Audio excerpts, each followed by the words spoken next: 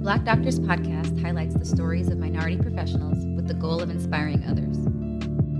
If you like what you hear, please subscribe and share with others, because the next generation can't be what they don't see. Tune in every Monday to hear our stories told by us. Hello and welcome back to the Black Doctors podcast. This week we're speaking with Dr. Asante Dixon. He is a neuroradiologist and interventional radiologist who's currently practicing on the East Coast. He's also the founder of Ascension Medical Educators. Dr. Dixon, thank you so much for joining us on the show. Thank you. Thank you for having me. Now, this is a first for me. Clubhouse, the app, descended upon us toward the end of last year. So you're the first guest that I've had on that I've been able to meet on Clubhouse. Boom. That's how we do. Hate to be trailblazing here. Everybody's talking about trailblazing. I'm glad to be a trailblazer. So how have you liked using that app so far? I came on at about the beginning of, I think maybe the first week of January, and I was on that thing for hours during the day because I was stupefied by just the way it was bringing people together in a way I've never seen before. And my first thought as I was going in and out of the rooms was, whoever came up with this idea, they're about to be the next Elon Musk, because this is an incredible idea. And as usual, I'm always like, damn, why didn't I come up with that? Right. But right. It never quite works that way. And I was on it for a lot in the first month or so, but then I started to back off a little for the following reasons. One, I found myself becoming a little redundant in terms of some of the things I was saying, because I was going into the same rooms of similar topics. And even though the audience may have changed, I found myself kind of repeating myself a lot. And I was like, man, I don't know what kind of value I'm giving here. So I've become a little bit more strategic in what rooms I enter.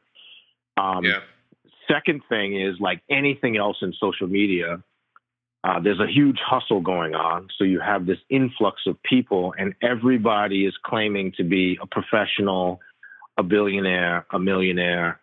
And it's hard for me sometimes to tell who is really who.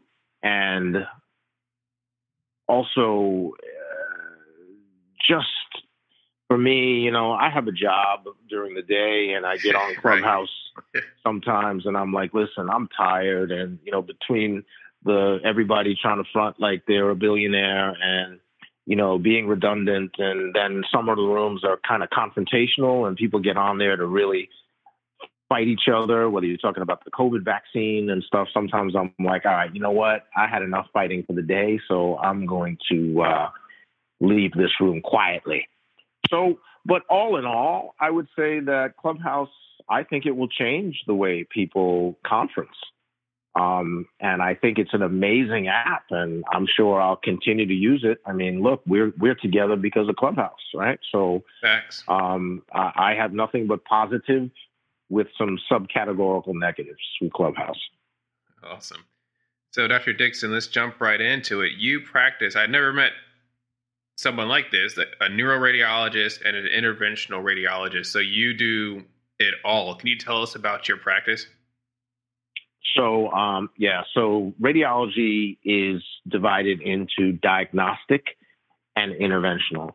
So diagnostic radiology is what most people think about with radiology, which is you have your PACS machines, which are the 4, 6, or 8 screened computers that you sit, and you have all your images up in front of you, and your voice recognition and dictation software, and your tower machine also there. It's kind of like a command center, and you're just interpreting images. So you're reading and giving reports for the emergency room, for the floor, the ICU, and for outpatients. And then there's interventional. So interventional radiology is a relatively new, considering you're talking about 1895 or 1896 is when the X-ray and Rankins and all that stuff was invented or discovered, shall I say. Interventional radiology is procedure. So we do everything from uterine fibroid embolizations, which would be women who suffer from fibroid, heavy bleeding, pain. You can be treated with a myomectomy. You can be treated with a hysterectomy, or you can come to us. And what we do is we enter your artery. We thread catheters down into your uterine artery, and we do what's called embolization, which is we block up the artery with embolic material, these microscopic spheres that block up the arteries and reduce the blood flow, which in turn will kill the fibroids or reduce their size, which in turn hopefully will reduce the amount of bleeding that the patient is going to suffer.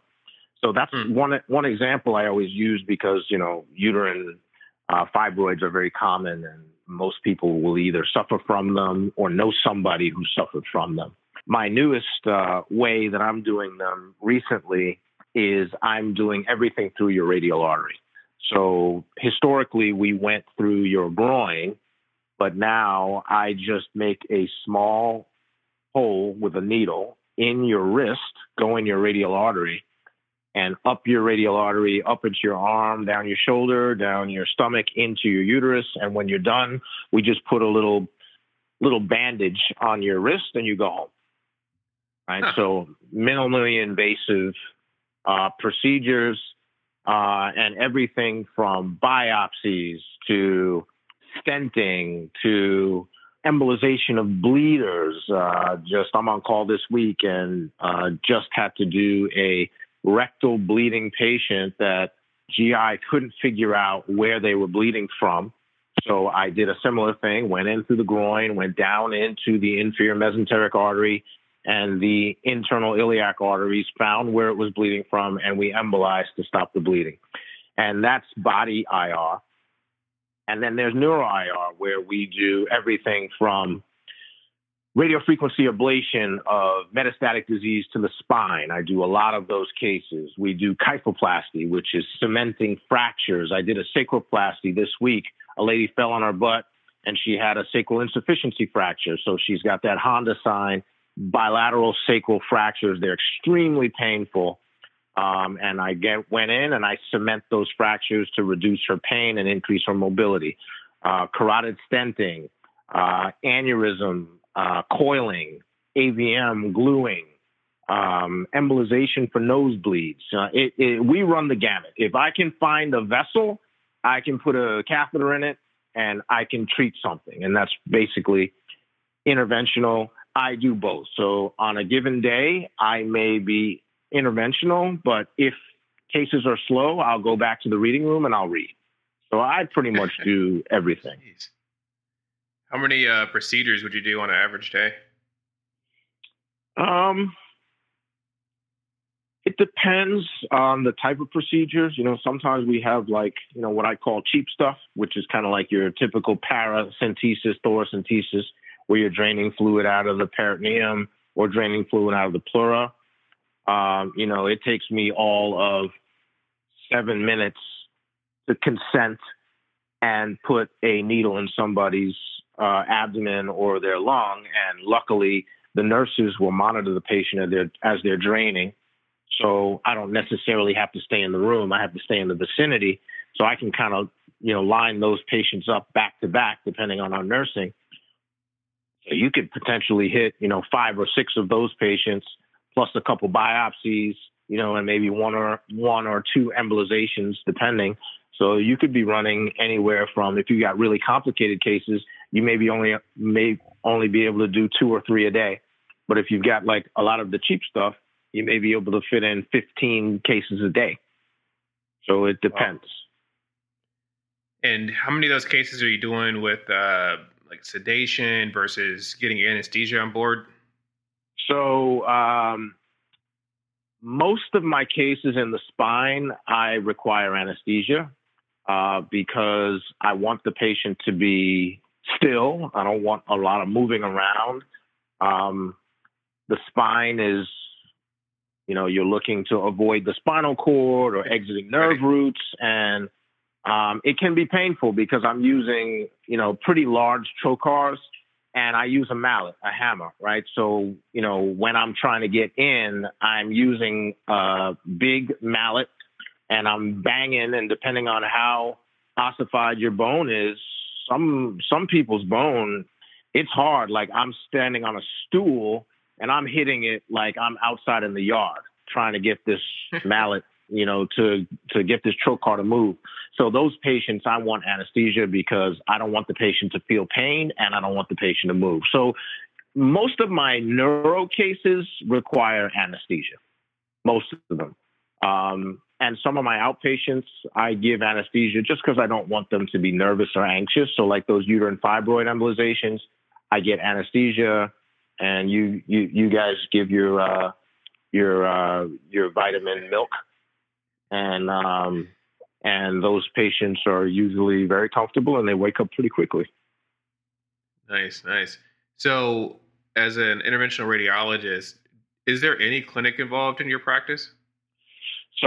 So patients who are coming for outpatient procedures, like for example, this uterine fibroid embolization, I want to see those patients first.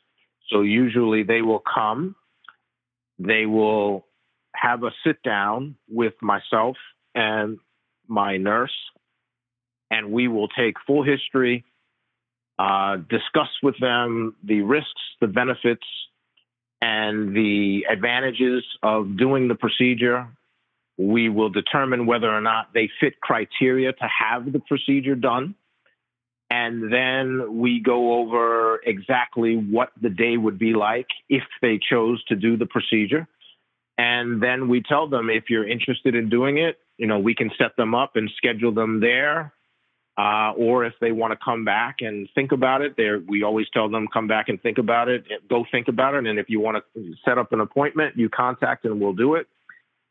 With kyphoplasty and radiofrequency ablation of tumors and things like that, then you want to have a clinic because you want to be able to see those patients, assess them from the ground up, and then follow them. So yes, there is clinic. But we don't have clinic for every procedure. There are some procedures that I could literally talk to you on the phone and just tell you, just show up on Monday at 8 a.m. and we'll book a room and we'll book a table. But for some of them, we really need to take the full history and go through the whole gamut because of safety and completeness. Oh, that's awesome. Because I remember back in medical school, and for most students, when you're picking a specialty to work in the rest of your life, you know so little about what a typical day is like or could be. And this practice is so robust. I would be happy in many more specialties, as it turns out. Yeah, I always say that, med school exposes you, but there are a lot of specialties that people don't see. Or if you see them very superficially. Even when I was in med school, I went to Georgetown for medical school, and radiology was pretty extensive, as most academic centers are. But there were subspecialties of radiology that even when I was a med student and I did a rotation, I still didn't see. Right. Yeah. So I only learned about those subspecialties when I got into residency and got into fellowship and saw what people were doing. So sometimes it's the luck of the draw, depending on where you train and what exposure you have. Or what I tell a lot of students is what research you do on your own. Yeah. So along the same lines, that pathway to radiology. So you went to Georgetown for medical school. At what point did you decide to pursue this specialty? So I have I consider it pretty unique, but then over the years, I've realized it's probably not that unique. I went through all of my third year rotations, and one by one, I would just knock them down. After I did, I remember starting off with like psychiatry and family practice. And I remember after psychiatry, I think I was traumatized. And I was like, nah, I can't do it. I can't do it. I mean, between the people getting tackled and I had a problem because I couldn't put together, when people would be talking, you're listening to somebody give a history and their history is not, I want to be careful because I know mental illness is a serious thing, but I think you have to, as a professional, you have to be able to listen to people when they're ill. And even though they may not be making sense, you in your head need to be making sense of the stuff that's not making sense. Right. And for me, that wasn't you. I couldn't make sense of it. And I really struggled with that. So I was like, I can't do that. I said, I can't help anybody.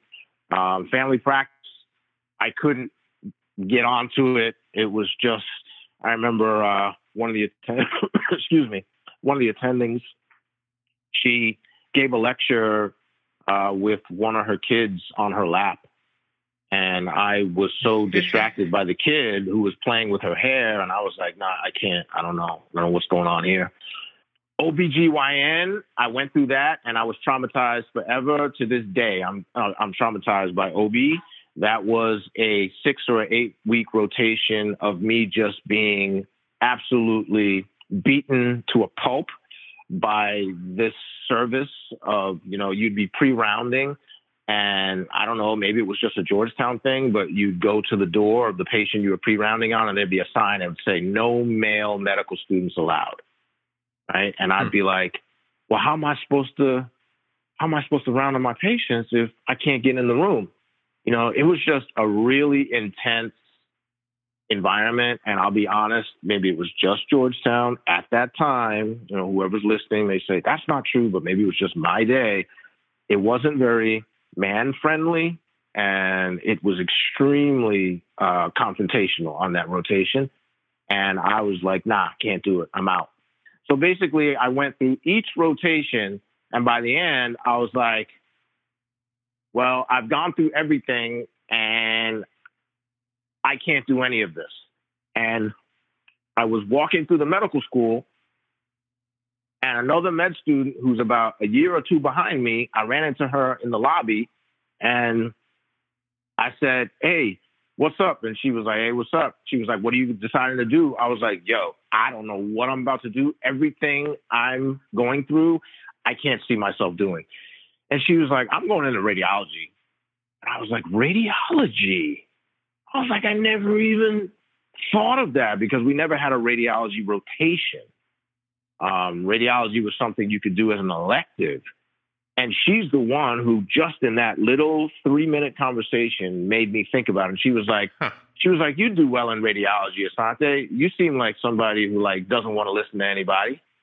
And I was like, yeah, you're right. And that's how I started my interest in radiology, just like that. Wow. And then where'd you go for your training?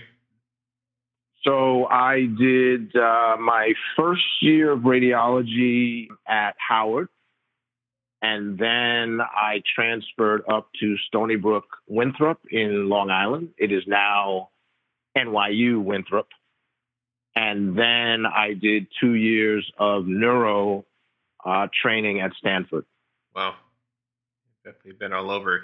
And I know we were talking earlier about kind of some of the healthcare disparities that you see in your field, especially when it comes to, so a lot of what you do is kind of saving cold or dead extremities that don't have blood flow. And you mentioned kind of a disproportionate amount of Black and brown people receiving these amputations. Could you speak a little bit about that? So I don't have any peer-reviewed data at the time to speak to this, but in my experience in the past year of dealing with COVID, I have only been called in emergently to do what's called thrombectomy and thrombolysis, which is to go in and unclog vessels and then try to restore blood flow on specifically mestizo Latinos, right? And I say that specifically, that's a whole nother conversation about, people always say Latino, but there are Afro-Latinos, right? So just saying Latino is not enough, right? Mestizo Latinos I'm seeing they're the only ones I'm seeing COVID positive and coming in with these massively clogged arteries and veins that we've got to try to go in and roto-rooter out. I don't have enough data as to why that is. It may be an association between diabetes, hypertension, comorbidities, and also delayed presentation to the hospital. Because I know when I talk to a lot of these patients, I say, well, how long has your leg been like this? And they'll often say, oh, maybe about a week, right? So obviously, if you start to get swelling, pain, and your foot starts getting cold, you'd probably say it's time to go see somebody. But if you don't have access or you're fearful of access, you are likely to sit home and just say, oh, hopefully it'll be better tomorrow. And by the time you come in, your leg is 3 times the size of your opposite leg. Yeah. Right. So that is a possibility. I'm still watching to see where we're going with this, but this is what I'm seeing. Yeah. And then when it comes to kind of the general practice of radiology, vascular surgery, and amputations, you're speaking earlier about how you go above and beyond to kind of combat that, being quick to lose an extremity. Right.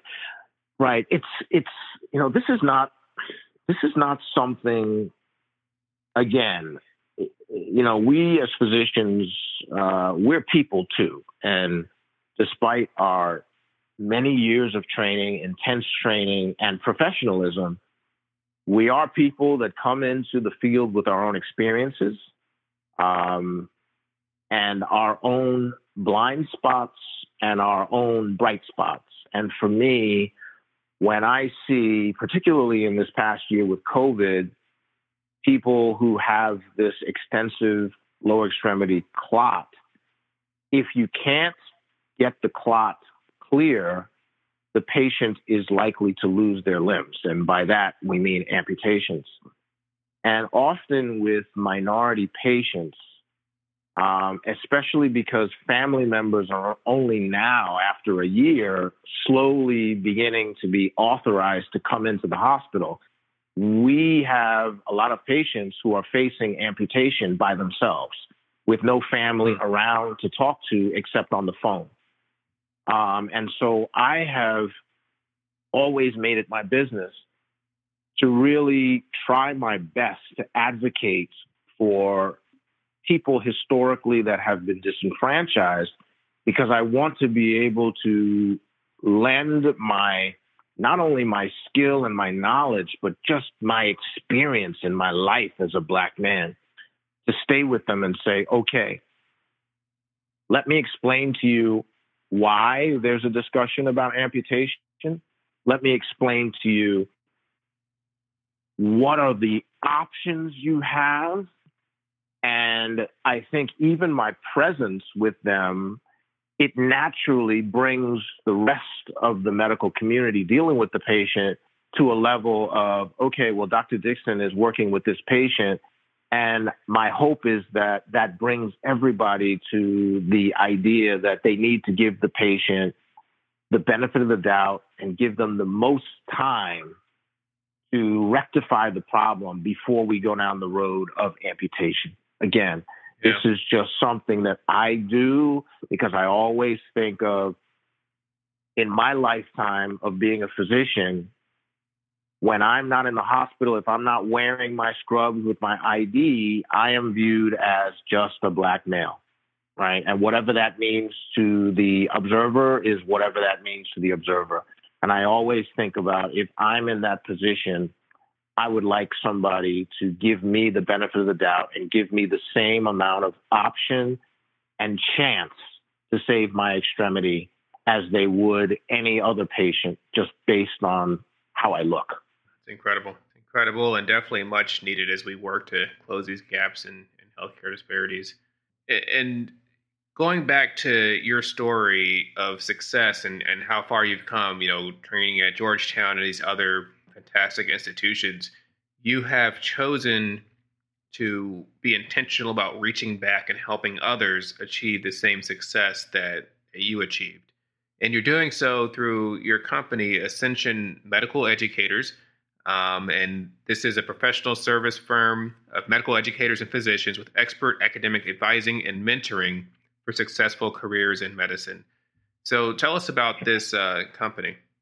So Ascension Medical Educators started about 3.5 years ago with my mentor, David Taylor, who is probably the world's best medical educator.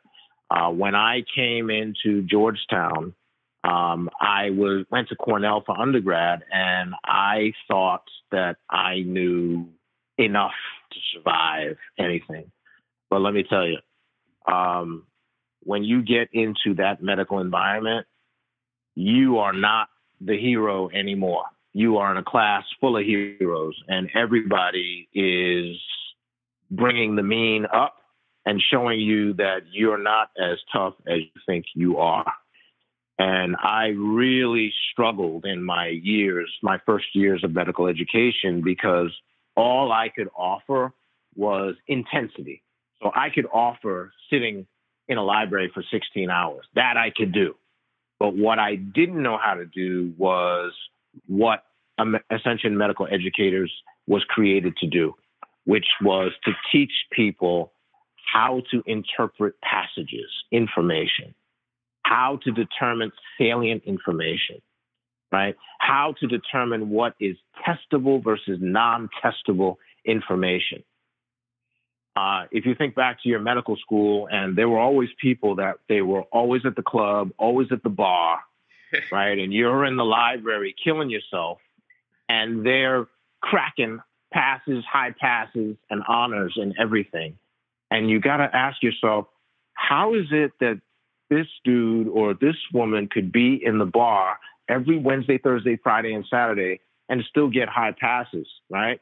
And I think a lot of it is because certain students, because of their background, they are able to process information, determine what is salient and not salient, determine what is testable and non-testable, manage their time, right?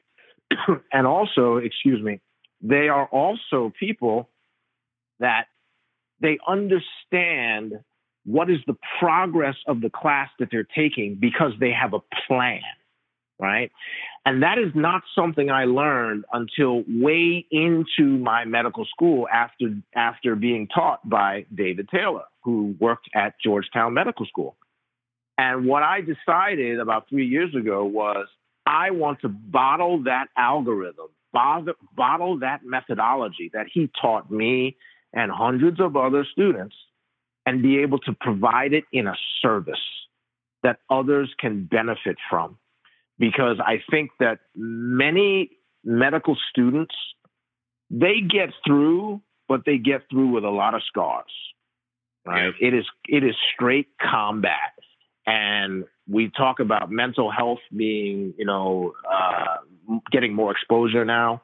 I think about all of the mental health challenges that I had going through medical education as I hit my head up against every wall, learning things the hard way, right? And what we want to do is we want to be able to teach pre-medical, medical, and practicing physicians, right? Really the core components to optimize the processes required to be successful in medical school, postgraduate education, and as practicing physicians. It's really a story of the student now becomes the teacher and, oh, by the way, is working alongside the teacher, because David Taylor and I are now co-founders of Ascension Medical Educators. Yeah. And over the last 3 years, what are some of the results you've seen? Well, I can tell you that the process is amazing to see students come in, and many students are frankly lost, as I was, right? I'm not saying that I wasn't.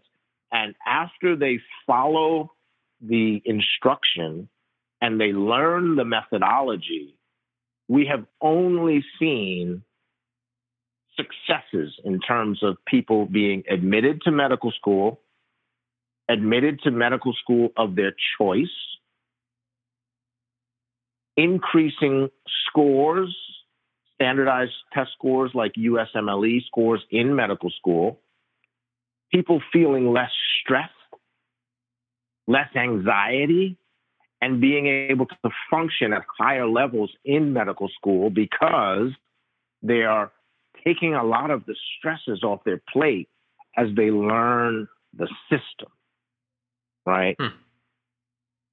That is something that learning the system not only improves your chances of greater academic success, but it also improves your life quality. Because many of us in medical school and medical training, we are suffering in silence, right? Suffering in silence. The big thing we deal with is how do you associate and disassociate or couple and uncouple medical students' natural affinity to align their self-worth with their academic achievement, right? Yeah. So how many times were you in medical school, right? Or I say for me, and if I got a high pass, man, for the next week, I was walking around with my chest out and, a homeless man on the street could have like spit in my face and I'd be like, sir, please try not to spit. And here's a card for the nearest homeless shelter. I can walk you there if you'd like, right? I was heavenly. But if I had gotten a low pass on something or, got a 78 on a test that I just knew I was going to get a 90, that next week I was literally depressed, right? And somebody could have come to me and been like, hey, Asante, I saw the drawing you made and, the Museum of Natural History would like your drawing to be up in their display this week. And I'd be like, yo, don't talk to me. You know what I'm saying? Like, I don't want to have a conversation with you right now. I'm not really feeling any of this. Please leave it alone. Right? There is a huge psychosocial component to medical education that's intrinsic to the system because the system is extremely competitive. So we're attacking it from multiple angles in terms of cognitive and non-cognitive behavior, cognitive essentially being learning the tactics, learning how to learn, and the non-cognitives essentially being behavioral modifications that play a huge role in people's success in medical education. And we break all that down. And I think we've only seen success. And I know a lot of people will be like, hey, nobody only sees success. But remember, success is measured differently. It's not only measured in taking your average from an 80 to an 85, but it's also measured in can somebody now return to a normal diet, normal sleeping pattern, because when they came to us, they couldn't sleep and they couldn't eat. Yeah. Right. So it has been purely successful.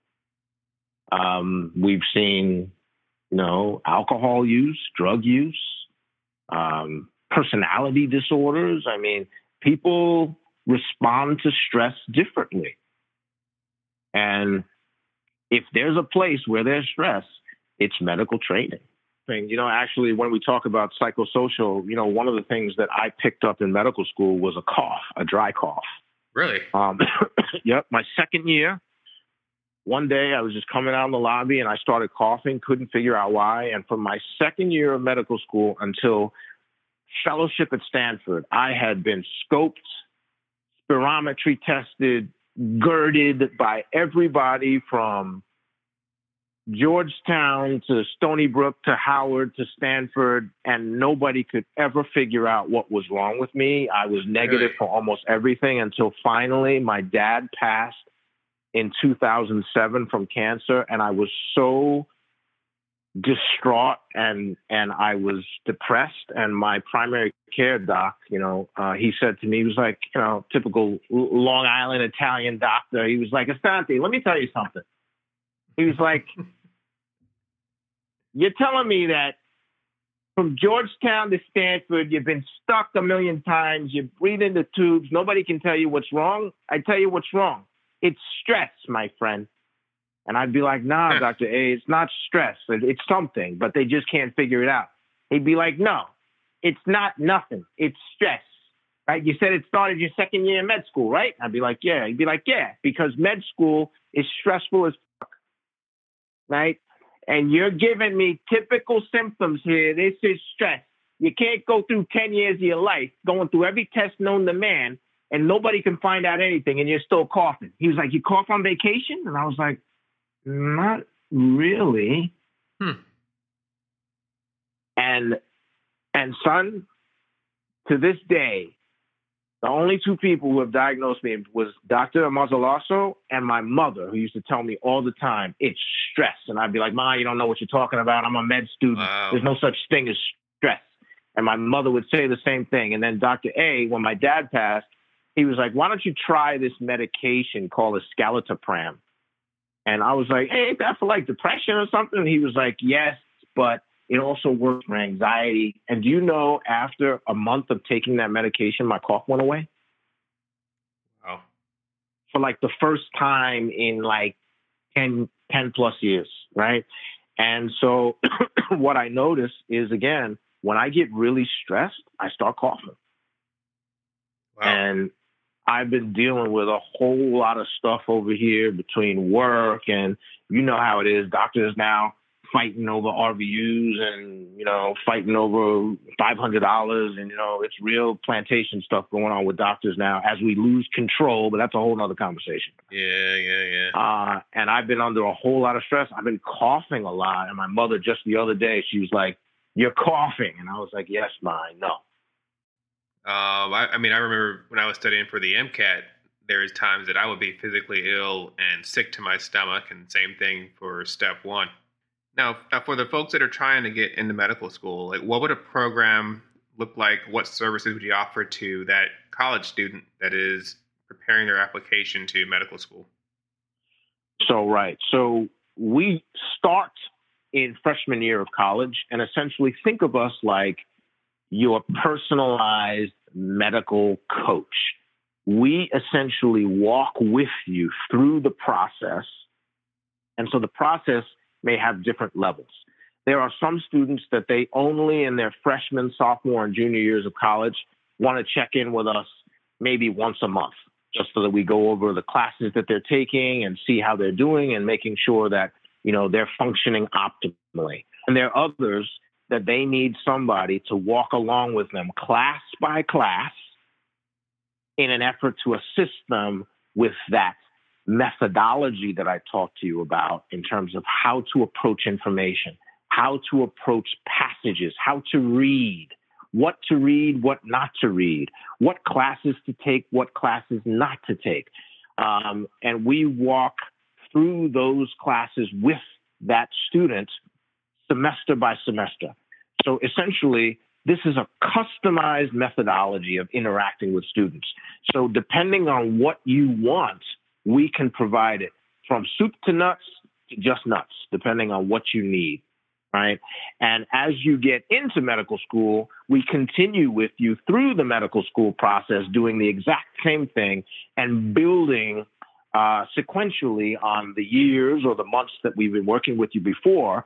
And like anything else in medicine, you're going to hear the same things over and over and over because we have to change the way you think and we have to unwrap a lot of the bad habits that you've acquired throughout your elementary, junior high, high school years, right? So you can work with us in a customized fashion from just an intermittent check-in to literally we are your track coach, running with you, weight training with you, and looking over tapes with you, right? That's how we function, and that's what makes us very unique is that it's customized. It's not what my partner calls cookie cutter, where we're just telling people, just study harder, right?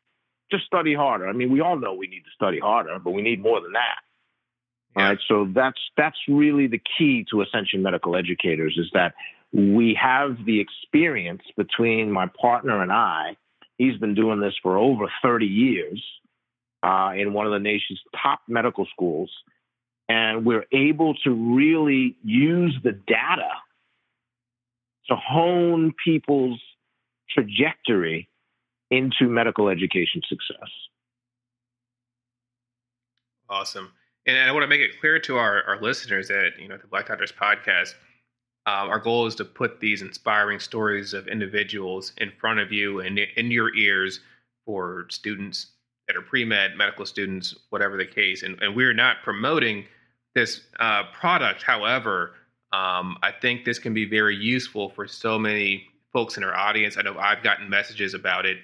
So this is not a paid promotion. Dr. Dixon's not paying to come up here and say all this stuff. But I honestly think this fills a void and a gap for so many Black and brown students that are trying to get to where they want to be in life. And thank you so much for sharing this program with us. Yeah, my pleasure. And I, in addition to, it's not a paid promotion at all. It's just a part of my life. It's a part of my progression. It's a kid from Long Island, New York, who grew up with my pants down, and that was only during the daytime because I couldn't leave the house with my pants down. So I had to have my pants buckled in the morning. And then, every now and then, every couple periods, you drop them down a little bit, and, I didn't go to school with Tim's, but, every now and then, I throw a pair in your bag. Right.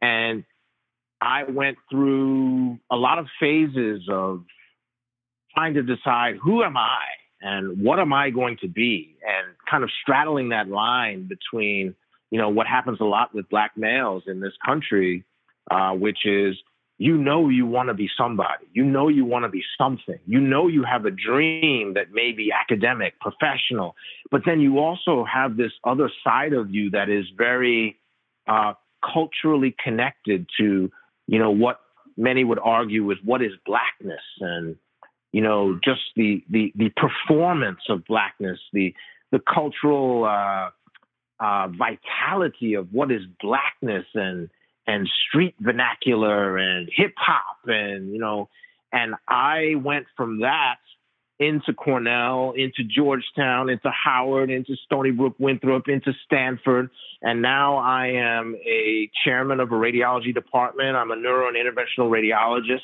I do some amazing things. I learn every day. I make mistakes. All my outcomes aren't 100%, but I learn.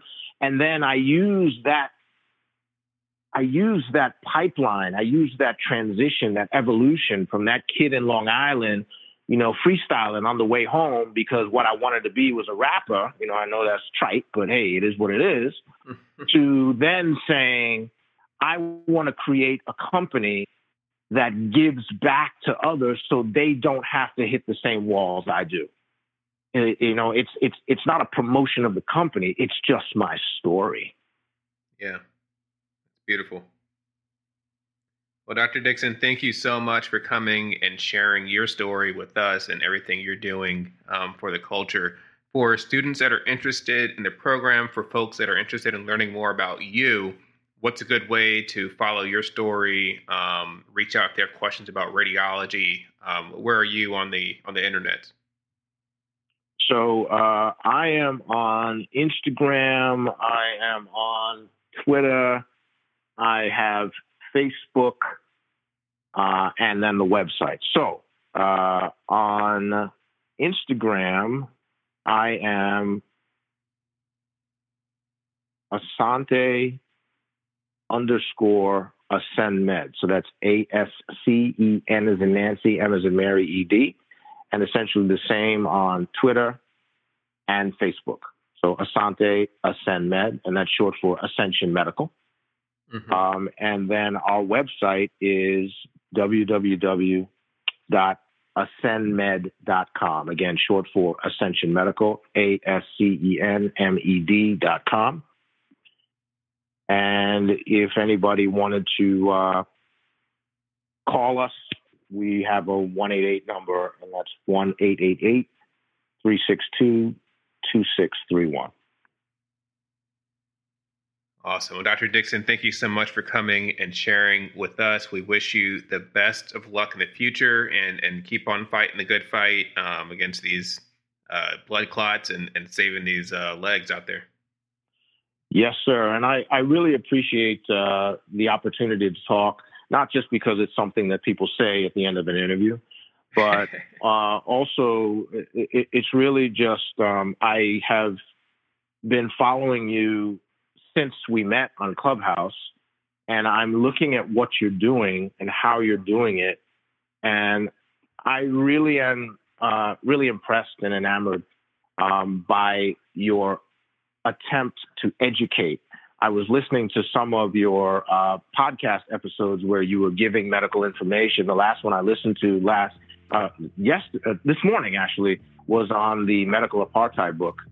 And listening to you break down the chapters, even though I've read the book, I thought, this is what people need to know, right? And if you have this Black man anesthesiologist who has gone through the same battle as I have, and likely has the same or similar outlooks in terms of what is professionalism and what is his duty to community and what is his duty to his job, but at the same time, you use that position to enlighten and educate.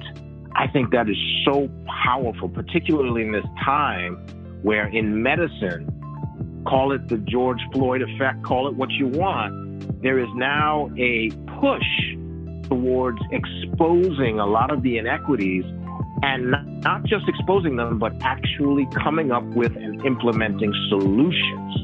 And I truly believe that history is one of the best solutions you can have.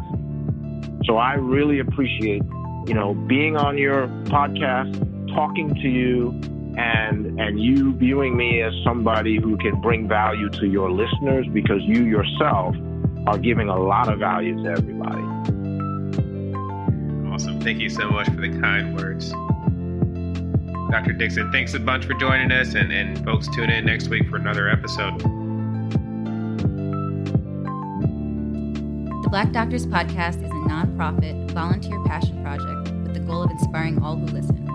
Tune in next week for another episode of the Black Doctors Podcast with Dr. Stephen Bradley, your friendly neighborhood